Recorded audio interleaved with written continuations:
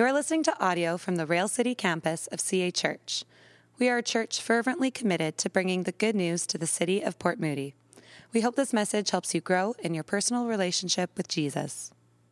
Just in case you don't know who I am, my name is Nathan. I am one of the leaders here at Rail City. And Cam, who is the campus pastor of this campus, he's actually not here, but he's in Israel right now, where it's not rainy, but it's sunny, and there's all the locations that he gets to go to. And it's just a time for him and the pastoral team to visit all the cities, all the biblical locations, and connect the dots for him and say, hey, look, this is about Jesus. And so he has this opportunity to share the good news of Jesus. And right then and there, the eunuch gets baptized. He gets baptized. So anyways, as we see these life-changing events within our own lives, Acts has this story where there's this paradigm shift that takes place. There's an event that happens which changes the trajectory of how things are. A paradigm shift. Now, there's a definition for what that is, as we see up here. It's an important change that happens when the youth. So, if you're willing and able, I'd love to invite everyone to stand up as you read this story together. Meanwhile, while Saul was still breathing out murderous threats against the Lord's disciples, he went to the high priest and asked him for letters to the synagogues in Damascus, so that if they found anyone there who belonged to the way, whether men or women, he might take them as prisoners to Jerusalem. There, speechless, they heard the sound but did not see anyone. Saul got up from the ground, but when he opened his eyes, he could see nothing. So they led him by the hand into Damascus. For 3 days he was blind. Ananias answered, I've heard many reports about this man and all the harm he has done to your holy people in Jerusalem. And he has come here with authority from the chief priests to arrest all who call on your name. But the Lord said to Ananias, Go, this man is my chosen instrument to proclaim my name to the Gentiles and their kings and to the people of Israel. I pray at this moment that our minds and our hearts, Father, would be open in hearing this story, not only to hear it, but to be invited into it. In whatever way you may be speaking, Father, we are here. Thank you for this day. I thank you for my friends. In your name, amen. You may take a seat. That was a long passage. Hopefully you weren't standing for too long, but so this reminds me of two characters in TV shows you might be familiar with. The first one is the show called The Mandalorian. If you're a Star Wars fan, you'll understand this. And so The Mandalorian is a cool-looking character, and doing whatever it takes to find his target, to find the person that he was supposed to get. And so this right here, these two characters, this is Saul. This is Saul.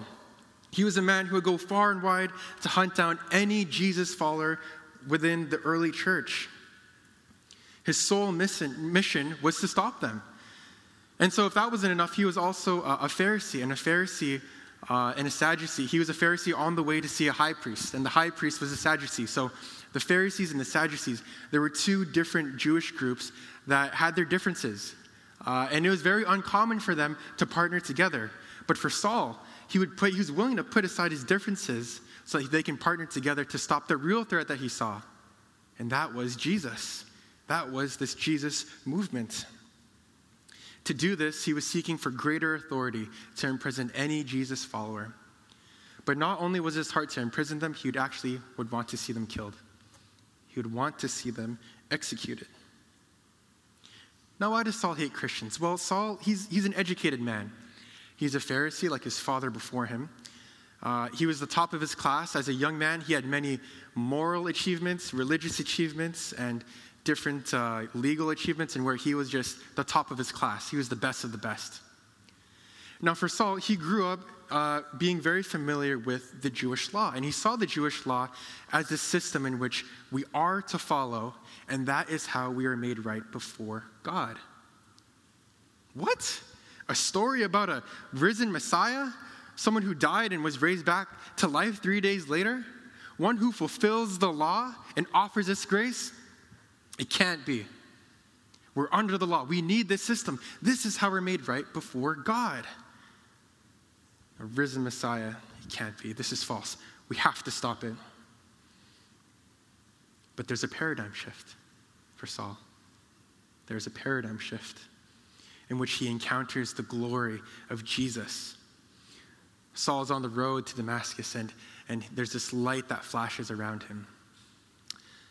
Now, in our car, the Honda Civic 2007, the visor, the mirror part is actually broken. It's completely off. So over the summer, when I drive, when the sun hits my eyes, I can't see. It's really hard. Every turn I took was just, okay, Jesus, take the wheel. Like, it's an act of faith. And, obviously it's raining right now, right? And so on the rare occasion in which we get sun, if you look at the sun, you'll quickly realize that the UV light, it's so powerful, it's so overwhelming, it's going to damage your retina. It's going to burn your eyes. Light in this context refers to the glory of God. That it is so powerful, it is so overwhelming. Not only does it blind Saul, but it actually knocks him back down. It knocks him back down. And he's blind. But even though he is blind, for the first time in his life, he now sees. Jesus speaks to him and he asks him this question: why are you persecuting me? Now that's an interesting question. Well, was Saul really persecuting Jesus? I thought he was persecuting Jesus' followers. Well, if you remember back to our Ephesians series, Ephesians chapter 4, we see how the church is understood as the body, while Christ is the head. And in the Gospel of Luke, we also see Jesus say, whatever is done to you is done to me. That if they don't listen to you, they don't listen to me. If they hate you, well, they hated me first. So we see this association here that if you are a representative of Jesus, whatever is done to you, it's actually done to Jesus himself. So the question is asked, why are you persecuting me? And Saul in this moment realizes he is in the presence of the Lord. He realizes that he is before God. So he asks him this question: who are you, Lord? I am Jesus whom you are persecuting. Right then and there, at this moment, he realizes that the evidence is undeniable, that Jesus really is the risen Messiah who came back to life. That the God he was claiming to serve was really, he was not serving him, but he was going against him, that he was persecuting him. That all those who were proclaiming the name of Jesus, all those who were in prison, all those who were killed, they were actually right. Jesus really is the risen Messiah. There's a paradigm shift. And this is important for us because when we encounter the glory of Jesus, it's paradigm shifting. It is paradigm shifting. There is a fundamental change that takes place in which there is now a new way in which we now follow. Saul's thinking is replaced by a new and different way. There is a paradigm shift. This paradigm shift eventually leads him to taking the gospel, to taking the good news out into the world, into writing majority of the New Testament, from becoming a persecutor of Jesus to pursuing Jesus, from seeing Christ as an obstacle to now seeing Christ as the way, to stop the gospel at whatever cost, to now spreading the gospel at whatever cost. There is a paradigm shift that takes place, and this changes everything. It changes everything.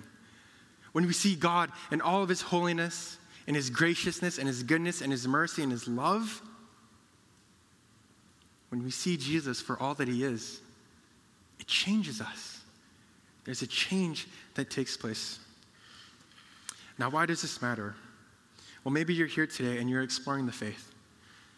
And you're realizing, you know what, there's more to life than this.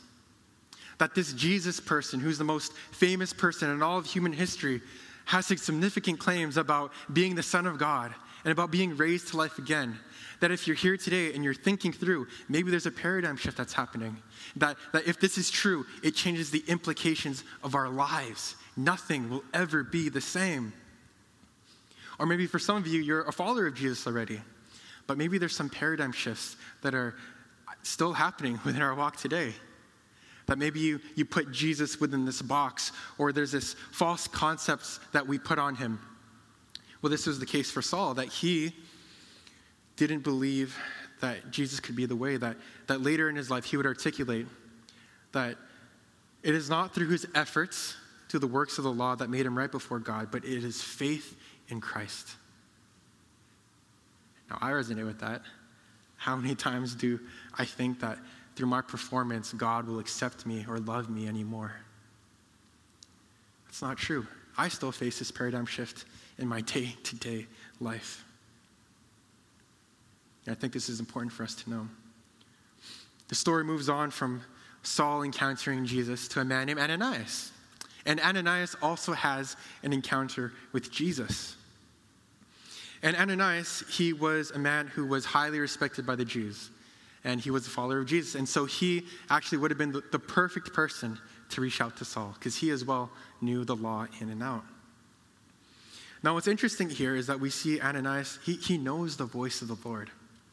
The Lord calls to him, Ananias. Yes, Lord, he answered. If you recall the I Am series that we went through, one of the I Am statements was Jesus saying, I am the good shepherd. And as a good shepherd, the sheep knows the shepherd's voice. And in the same way, as followers of Jesus, we know the voice of Jesus. If Jesus were to call, would you answer? Would you answer? My friend, he has this trick. When he goes to the mall and someone's trying to sell him something that he doesn't want, what he does, he walks and he's like, oh, sorry, I have to take this call. I can't. Hello, honey? Yes, I have to do. Oh, yeah, no. You should try it. It works if you ever want to duck someone who's trying to sell you something. But as he's doing that, of course it's ridiculous. Why? Because every call has a caller. Every call has a caller. When you know the voice of the Lord, you can follow in radical obedience. You can follow in radical obedience. But to follow in, okay, I want you to go for there, pray for him. He's seen you in a vision, he's expecting you. I want you to go. Ananias at this moment, he's stunned. Saul of Tarsus, oh my goodness. He recalls all the stories of his brothers and sisters in Christ who have been persecuted because of this man. All of his friends who are not only imprisoned, but even killed. And he thinks for a moment, what, Lord, is this the way to go? Are you sure? I've heard the reports about this man and all that he's done to your holy people. Lord, I've heard the stories. Are you sure this is the way to go? You see, it's a radical challenge to go and minister to the man who's responsible for imprisoning your friends. But you see, when we face radical circumstances with God, it requires us to walk out in radical obedience. This is important for us because when we encounter Jesus, it challenges us to radical obedience. Encountering Jesus challenges us to radical obedience. Even when things don't make sense, when it goes completely against the way of the world, can we trust in a God who is sovereign, who knows all things, who holds all things in his hands, to step out in faith and trust in him? David asked this question last week. What is God calling you to? What is God calling you to? I want to assure you, just because things are messy, just because the circumstances don't seem right or the cards are against you, it doesn't mean that God is not in it. Now, when it comes to the Christian life, it's a radical life. What? You want me to forgive my enemies instead of canceling them? You want me to be generous and give to those who are in need when everything's already so expensive? You want me to invite the outcast in, regardless how that might affect my status? You want me to disadvantage myself to advantage the other? You want me to proclaim the name of a man who died and was raised to life 3 days later? The Christian life is a radical life. Now, as we see Ananias, he's challenged in radical obedience, but Jesus answers him. He answers him. Go, this man is my chosen instrument to proclaim my name to the Gentiles and their kings and to the people of Israel. So Jesus explains the game plan. Look, I've singled him out. Okay, I've called him out to be used for my purposes, for my plans, to go and to proclaim my name. I love how the Message actually interprets this. Don't argue, go. I've picked him as my personal representative to non-Jews and kings and Jews. Now I'm about to show him what he's in for, the hard suffering that goes with this job. So we see Ananias, he's challenged with radical obedience. But with Jesus' response to Ananias, we see him foreshadow the suffering that Saul will go through within his own journey. That he as well will actually follow in radical obedience, and it's through suffering. And suffering is a part of the Christian walk. In Matthew 16, Jesus says this to his disciples, "If anyone would come after me, let him deny himself and take up his cross and follow me." When we set up here at Rail City, every week we set up this cross. And sometimes there's one of our guys, his name's Joey, he carries the cross. And we all make a joke, "Oh, look at Joey. What a great Christian. He's just bearing his cross. He's carrying his cross." And for our context and world today, we think to ourselves that carrying our cross simply means just personal challenges or some sort of hardship you're going through in life. And while it does include that, it doesn't necessarily speak to that when Jesus says to carry your cross. But what does it mean? Well, when Jesus says to carry your cross, he really points to this idea. One must die to his or to her own will to take up the will of God. One must die to his or to her own will to pick up the will of God. And radical obedience has suffering played out in this way. That because Jesus shifted Saul's paradigm, he'll now enter into suffering where it doesn't go from his will, but to God's will. He is no longer the authority, but it is Jesus who is the authority. And the will of God for him is to go out and to proclaim the name of Jesus. This is his calling. He challenges us to radical obedience. And this is hard, right? This is difficult. It's easier to follow our way instead of God's way. Hold on, you're telling me that an encounter with Jesus will flip my world upside down? Yes. You're saying that by encountering Jesus, we're going to face radical challenges? That's right. That on top of all of that, we're going to endure suffering too? Yes. Oh, you're not really selling me on this. Well, here's a key thing to understand, especially on the topic of suffering. When you suffer, you don't suffer alone, but you have a God who picked up the cross and carried it. And as he carries it, he carries it with you. You don't suffer alone, but you suffer with him. And it's not for nothing, because when you suffer with him, what comes out of it is intimacy. It's intimacy. I mentioned at the beginning the paradigm shift that we experienced was getting married. On top of that, actually, another crazy story is that 3 days before the wedding, Christina got COVID. She got COVID. And so all of the plans, all the preparation, everything leading up to this day, just like that, it was gone. Now, by God's grace, we were able to get married and we made it through. But when we look back at that time, it was a difficult time. It was a challenging time. But we can say during that time, it brought us closer. There was a deeper intimacy that came out of it. Not only for us, but also for our community, for those who stepped up, who showed up and helped in the ways that they can. We look at them with confidence and say, man, that brought us closer together. And I think we can say this, you can say this within your own lives, that the closest people within your life are people whom you went through dark times with, are people who you went through different challenges, different sufferings, and it brings you together. It brings you closer when you walk through with them. Saul, later in his life in Philippians, says that he wants to know Christ, to know the power of his resurrection and the participation of his suffering. Paul, in wanting to know Christ, it's done through suffering. And as you suffer, you don't suffer alone, but you have a God who walks with you. There's a band called King's Kaleidoscope, and there's one of the lines in which it talks to the perspective of Jesus, and I love what it says here. I think it captures it very well. It says this: I'm right beside you. I feel what you feel, and I'm here to hold you when death is too real. You know I died too. I was terrified. I gave myself for you. I was crucified because I love you. What radical obedience looks like for Ananias is caring for the man responsible for the imprisonment and death of his friends. But for Saul, it looks like suffering by carrying the name of Jesus. Ultimately, we see, well, it is God who empowers us. It is God who goes before us, who leads us and guides us. And by his presence, we know that he's always with us. We see Ananias. He enters into the house. He recognizes Saul as a brother. He calls him brother. From persecuting his brothers and sisters in Christ to becoming a brother in Christ.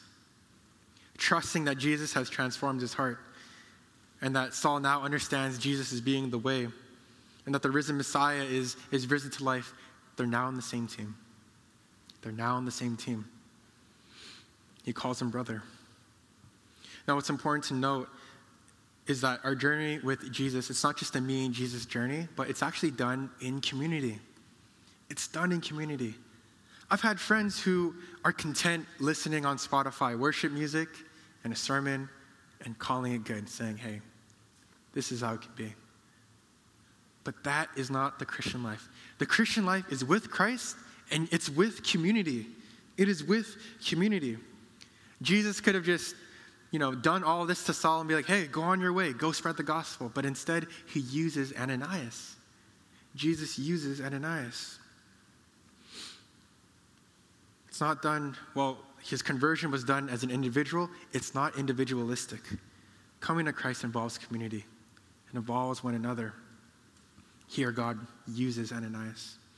How does he use him? Well, he uses him through prayer. Placing his hands on Saul, he said, Brother Saul, the Lord Jesus who appeared to you on the road as you were coming here has sent me so that you may see again and be filled with the Spirit. Ananias confirms what's going on. Hey, the same Jesus who appeared to you, he appeared to me, and he sent me to pray for you. I was a bit hesitant at first, but I'm here. He told me how he was going to use you, so I went. And so now I'm here. So you may see, and so you may be filled by the Spirit. And this is exactly what happens. This is exactly what happens. He is healed, he is filled with the Spirit, and then he gets baptized. And so there are a few things that we can observe here when it comes to this final piece. Is that, number one, we see Ananias pray for Saul. We see him pray for Saul. And I think for us as a community, prayer is essential. It's very important to pray for healing, to pray for others to come to Christ. That when people come to Christ, one of the ways in which they do that is through prayer. It's through talking to God. I'm convinced that if you want the best seats in the house to see God's work, like you want the best seats in the house to see how God is working and moving, pray for people. Pray for people. See how he shows up. See how he answers prayers and moves and leads. Not only do we see Ananias pray for Saul, but when we see Saul in all of this experience, we see him get baptized, right? Because of this paradigm shift, he says, no longer is he Team Pharisee, but he is now Team Jesus. Here at CA, we say what baptism is just an expression of an inward reality of what God is doing. I butchered that. It's an outward expression of an inward reality. There you go. That's how they say it. Over the course of Rail City, it's been a joy to see Kevin, to see Jonathan, to see Kim get baptized and declare, hey, I am Team Jesus. I follow Jesus. To see that declaration has been an honor. Not only do we see that prayer is important in baptism, but we also see that Saul is filled with the Spirit. When you encounter Jesus, it fills you with the Spirit. It changes everything. It changes everything. This means that God's very presence will be with you. Right? As Jesus, before he ascended, he promised that the Holy Spirit would be sent out to all those who follow him. To go out and empower you to proclaim the name of Jesus. Regardless of the sin that you've committed in past or present or future. Because of the work of Jesus, he has sent his Spirit to fill those who follow him. Now, maybe for some of us, that might be hard to believe. Well, what's the point of all of this? What's the point of all of this in the story? Why does God do this? Saul, his name would later get changed into Paul. And later in his life, he reflects the purpose of Jesus encountering him in 1 Timothy. Christ came into the world to save sinners, of whom I am the worst. But for that reason, I was shown mercy, so that in me, the worst of sinners, Christ Jesus might display his immense patience as an example for those who would believe in him and receive eternal life. Worship team, you can make your way here slowly as we close. Now, maybe for some of us here, you discount yourself coming before God. You write yourself off because you think, he's not going to take me in. But here in this story, we see Jesus is more patient and is more merciful than we can ever imagine. That the story of Saul is a story of Jesus' immense mercy and patience. And this is good news, because while this is the story, we are invited into that story. Not only to experience the immense mercy and patience of Jesus, but to go out and to be on mission and to proclaim the name of Jesus, to experience the good news and share it with others. Encountering Jesus changes everything. And this is a story that we're being invited into. This is the good news that we're being called into. Thanks for listening to this message. If you've been listening to our sermons, but you're not a part of a church community, we would love to have you join us. You can go to cachurch.ca/railcity to find out more information about getting involved in the life and mission of the Rail City campus of CA Church.